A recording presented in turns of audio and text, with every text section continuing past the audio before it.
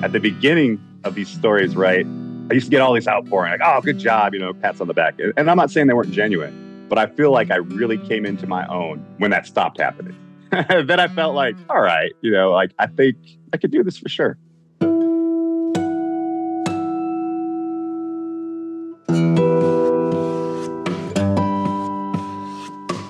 Bonjour, Anin. Welcome to Native Lights, where Indigenous voices shine.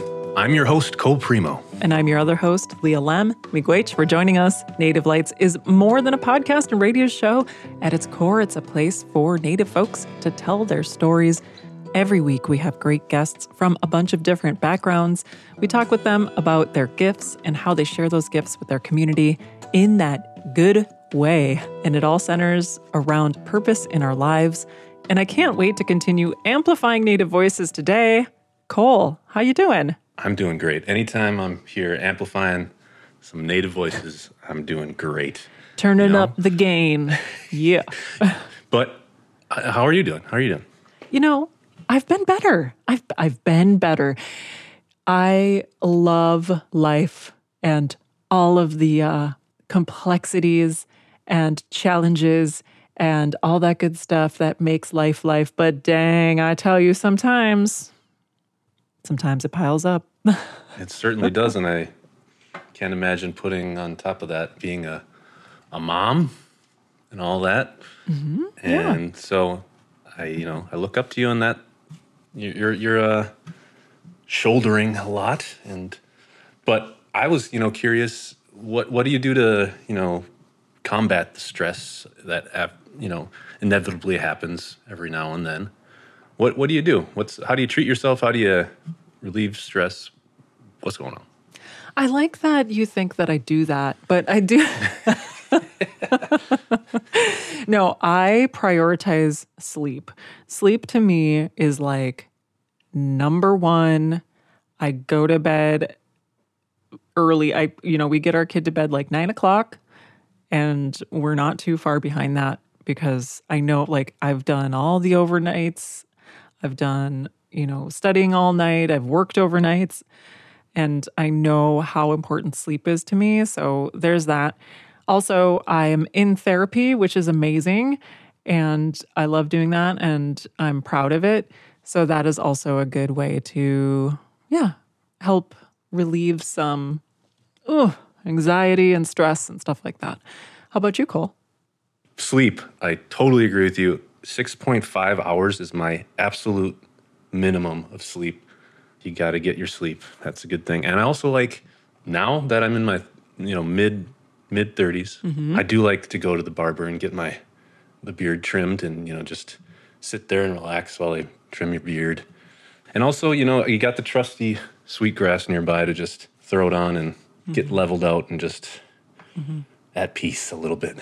That's a good way to relax and get right with yourself. Yeah. Well, this week, I am very excited to speak with our guest. Just another way to relax and release some stress is to have those good conversations, to take some time to visit.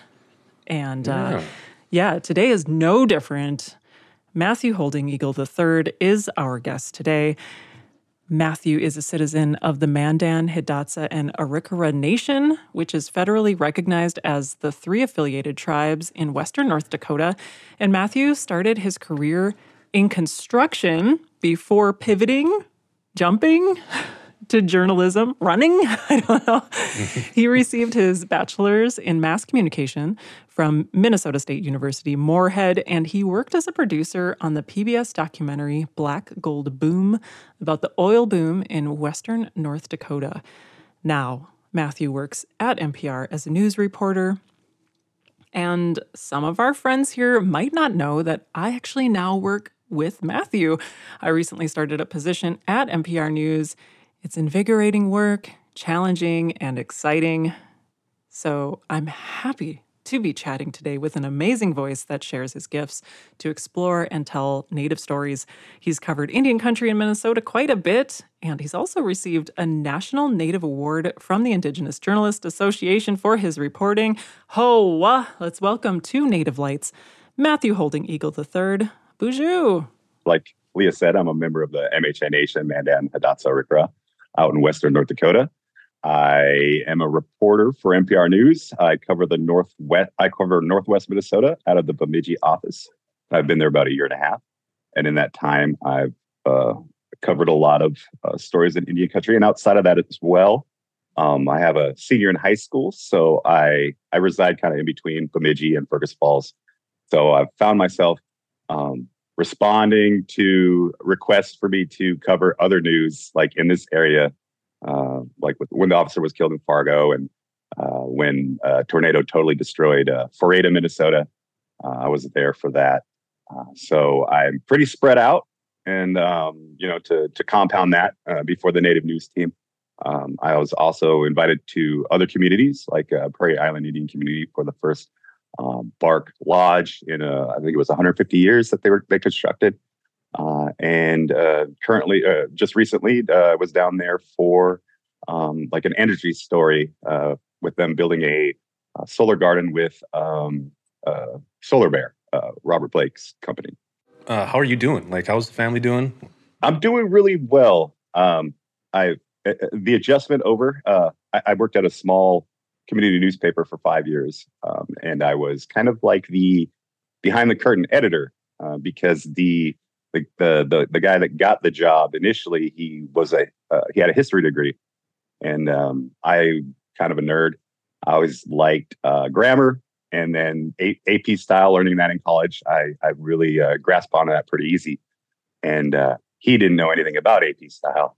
So if anybody that is in the know there, AP style is kind of like the secret handshake in the business. So if you have a reporter or an editor and they're reading a newspaper, especially a small community newspaper, if they don't check all the boxes there, it looks very amateurish. So I lend credibility to that organization, but for the longest time, nobody knew I was the editor. I was just the secret editor, and that was fine because pretty much an introvert. And I didn't want any attention.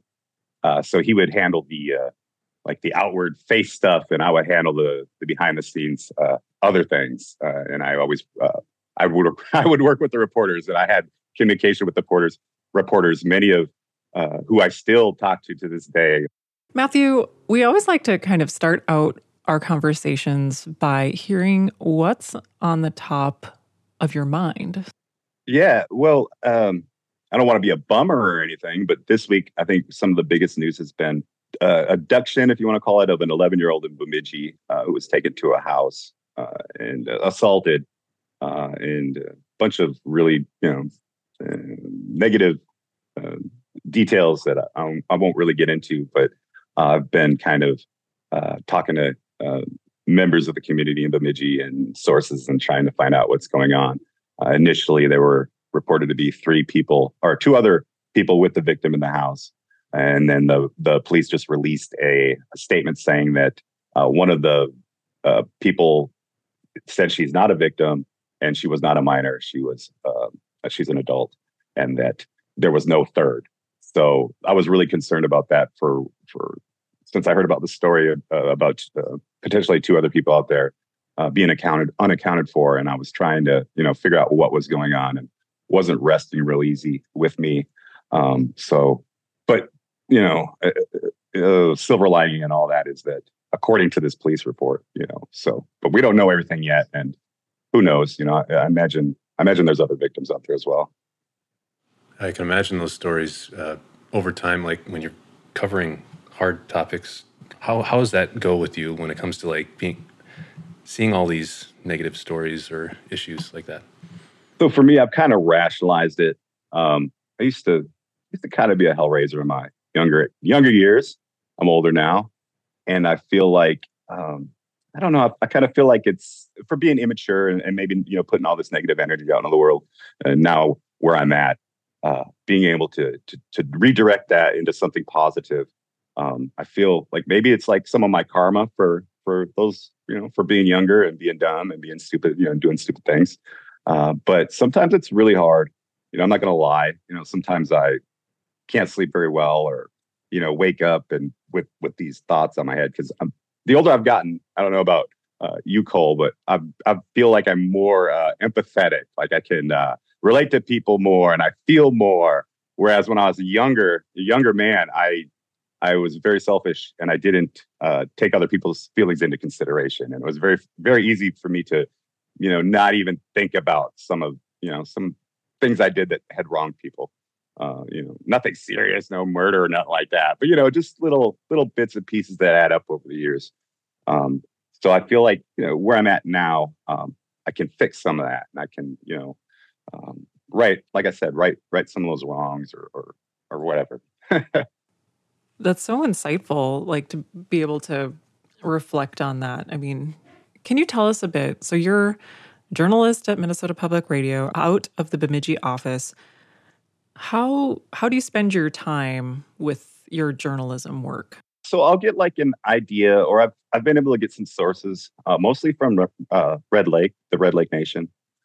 Tried to tell stories from White Earth, but getting my foot in there and getting responses from some of the, I guess, government officials or whatever has kind of been difficult. But with Red Lake, some of the first stories I told, I've met some people that I've stayed in contact with, and they'll call me up and, hey, Matthew, I have, this is going on here. You should pay attention to this. Kind of like point me in the direction of what I should be looking at. And one person in particular, we talk like once a week. So I believe he's a ex-tribal council member up there. I don't remember. Something like that. So he had some pull. So he still got his finger on the pulse, and he'll feed me tips and ideas, or we'll just meet and talk about things. And then Michael Muirs, sometimes the PR guy in Red Lake, he'll send some ideas sometimes as well. But I don't really have much of a relationship with him. And I was even surprised, for the longest time, I actually embarrassed myself on an interview one time. I thought the dude thought he was a native guy. Turned out he's like an old white guy. But I had never met anybody that said, Ahu, but Baju, Miigwech. I had met, like, where I come from, that doesn't happen. So I just assumed the guy was native, and I embarrassed myself. But owning it now, so I could process that. I would be like Chris Farley driving down the highway and just like pulling my hair, like, oh, that's stupid, like what is that? And it happened for like a long time, longer than it should have. I caught myself like watching YouTube videos on how to process, feeling embarrassed and feeling stupid. But I think I'm better now. I'm over that. Michael's a good guy, and we just move on. We don't mention it anymore.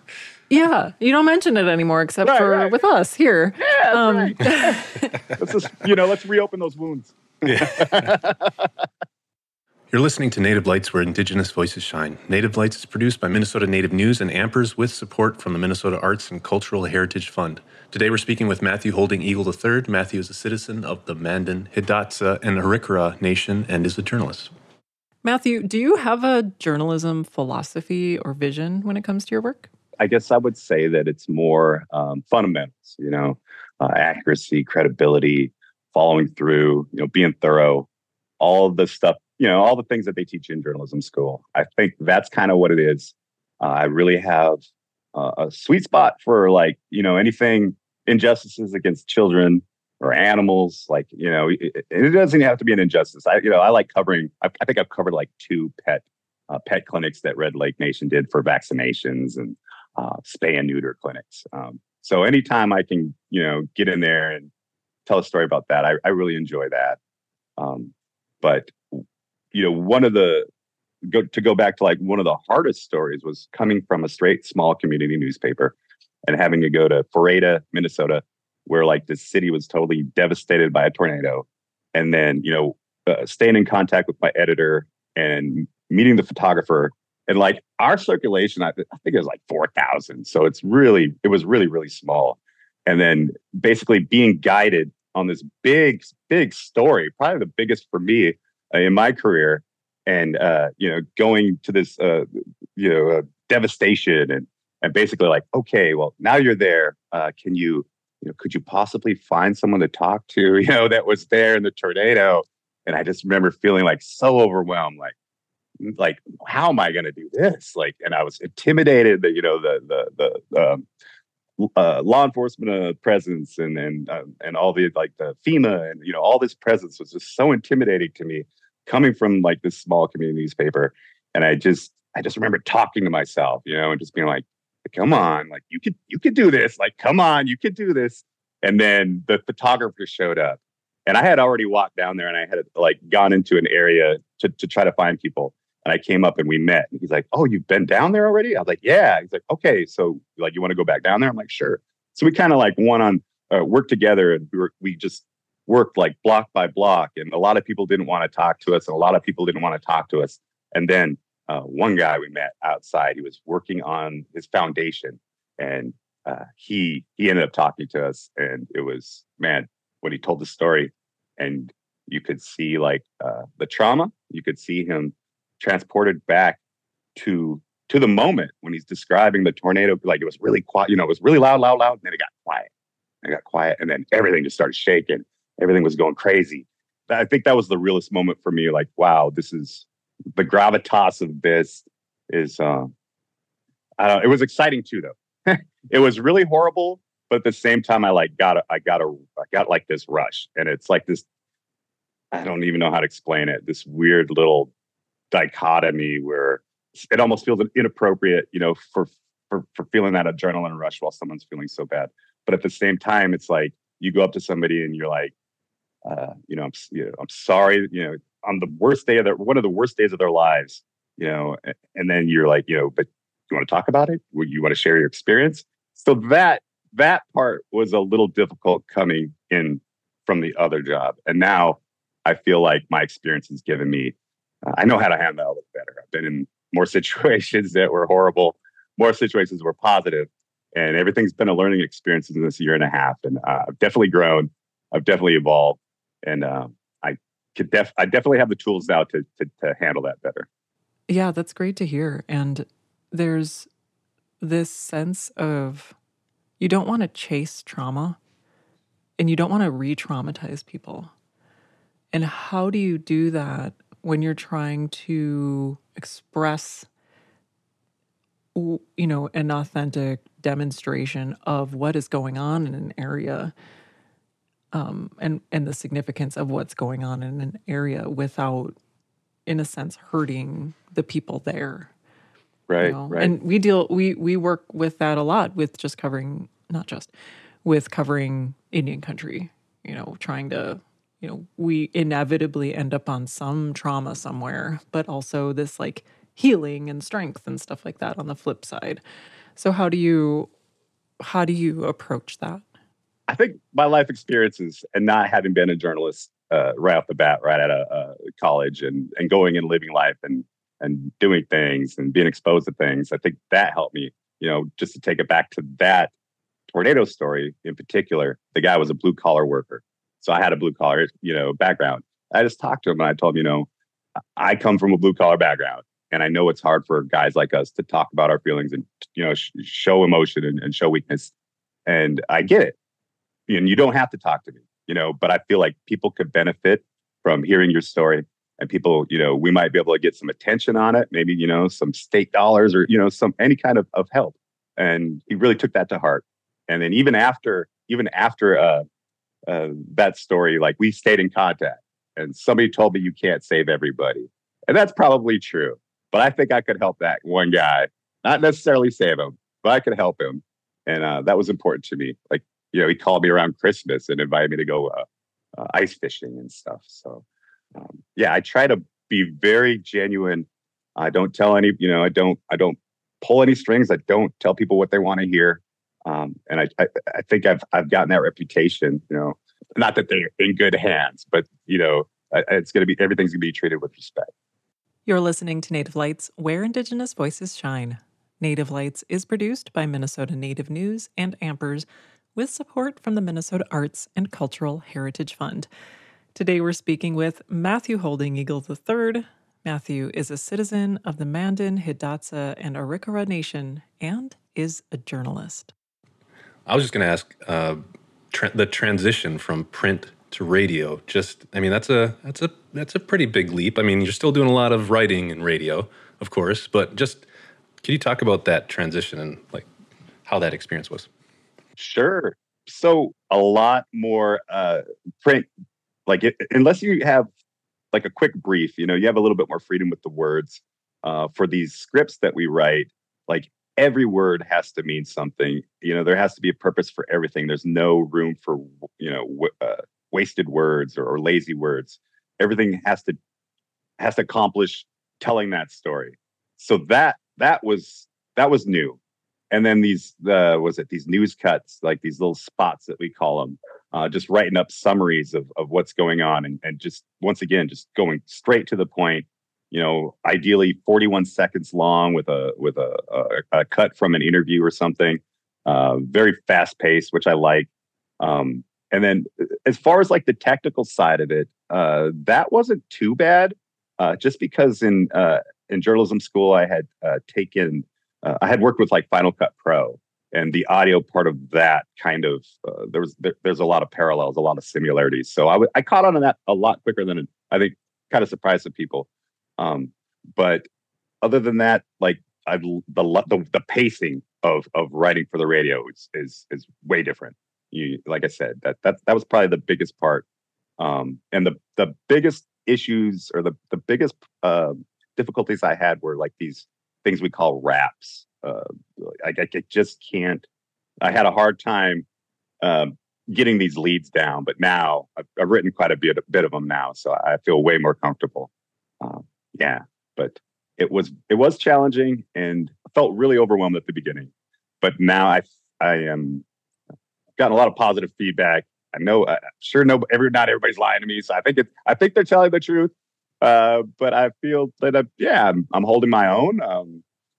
Broke some stories with Melissa Olson and other voice some things for National Public Radio, which I never imagined that's crazy to me. Like I used to listen to NPR, driving up to Moorhead every day for college, and now to be in that company and in those spaces, like wow, I can't believe it. It floors me even now. Where I come from, just where I'm at right now. Like that's a success. Mm-hmm. I'm curious. I started Minnesota Native News like 4 or so years ago, and that was my first adventure into voiceover and using your voice for work. And I remember listening to myself the first time, like, why am I speaking so dang fast? Like, did it take a while to find your voice, to calm down and just to get into it? It did. I feel like at the beginning I was more robotic. I had this I guess sound or this vision of what I thought radio people were supposed to sound like, and I think I was trying to emulate that instead of being myself. And I probably took away from that, and it learned as time, just like anything else, repetition. The more I did it, the more comfortable I got, and the more at ease I got. And I say that at the beginning of these stories, right? I used to get all these outpouring, like, "Oh, good job," clap, pats on the back. And I'm not saying they weren't genuine, but I feel like I really came into my own when that stopped happening. Then I felt like, I belong here. Like they see me as a threat, which is good. Competition and here and at the job, it's good. It makes everybody better. So that's when I was like, all right, I think I could do this for sure. Love it. It's so interesting to write for speaking, which is completely different than writing for reading. Is there a way that you learn to write for the ear? Growing up, I had a speech problem, so I had a lisp, and sometimes I think it's still kind of it comes out when I'm nervous or something like that. That kind of like, even now I'm still self-conscious of that, so I'm always paying attention to that when I'm producing, audio. So, but for me, in the stories that we do, definitely. And it's the same with documentaries, right? Ambient sound, nat sound, right? That's like the best way. It's not necessarily writing for it, but it's definitely an element to it. And anybody that's been in like, radio or broadcast, writing into those cuts, we call them, writing into those are important, just as important as writing out of them. So that's very important to, your question for sure. And I think in radio, especially, and documentaries, it's probably one of the most powerful tools you can use there. Let's take a step back. Talk about what inspired you to become a journalist. Like a lot of young people, right out of high school, I was lost. I didn't know what I wanted to do.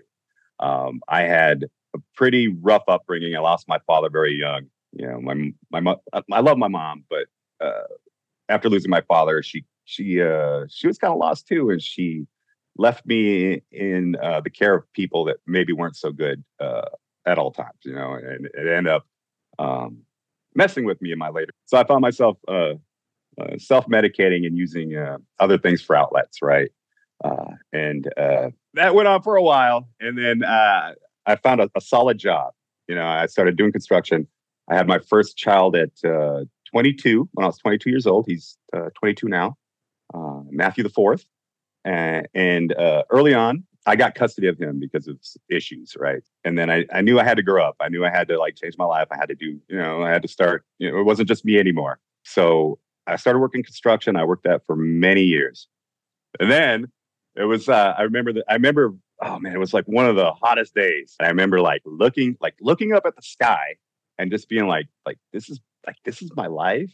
This is what I'm going to do for the rest of my life. And then I decided I'm going to go back to school. I'm going to go back to college. I'm going to do it right this time.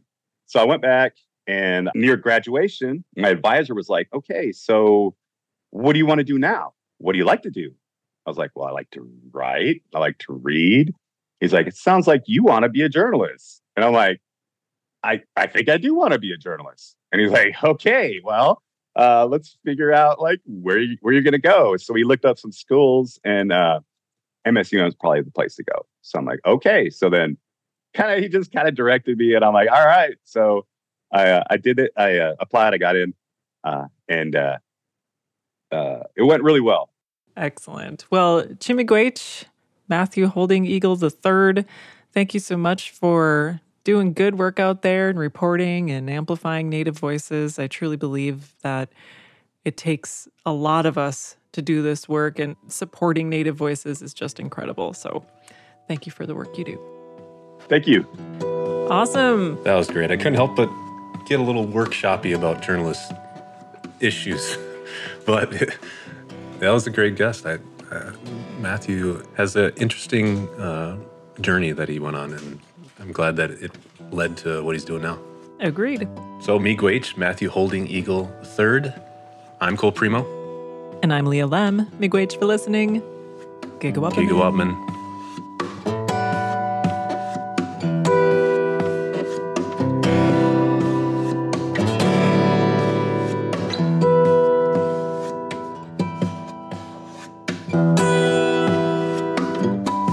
Native Lights, Where Indigenous Voices Shine is produced by Minnesota Native News and Ampers with support from the Minnesota Arts and Cultural Heritage Fund.